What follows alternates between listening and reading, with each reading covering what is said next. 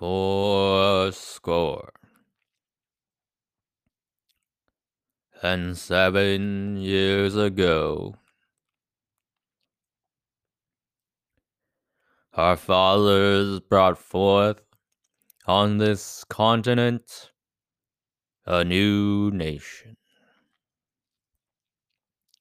conceived in liberty and dedicated to the proposition that all men are created equal.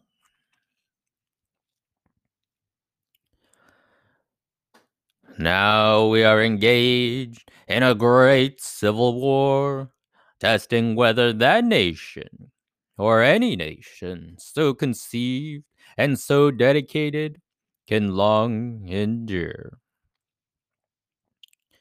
We are met on a great battlefield of that war, and we have come to dedicate a portion of that field as a final resting place for those who here gave their lives that that nation might live.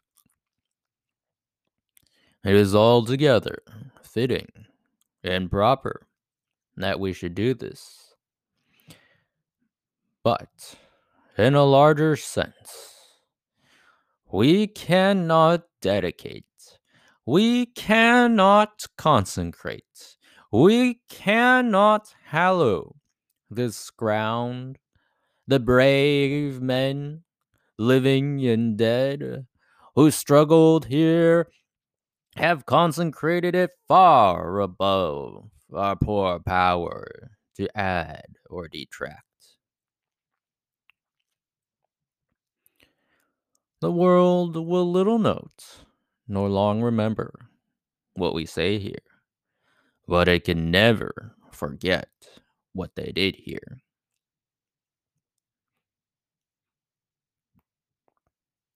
It is for us, the living, rather, to be dedicated here to the unfinished work which they who fought here have thus far so nobly advanced.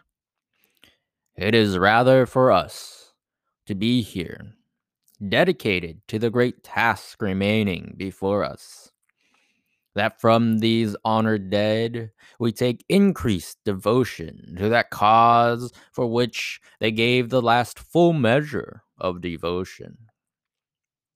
That we here highly resolve that these dead shall not have died in vain, that this nation, under God, shall have a new birth of freedom, and that government of the people, by the people, for the people, shall not perish from the earth.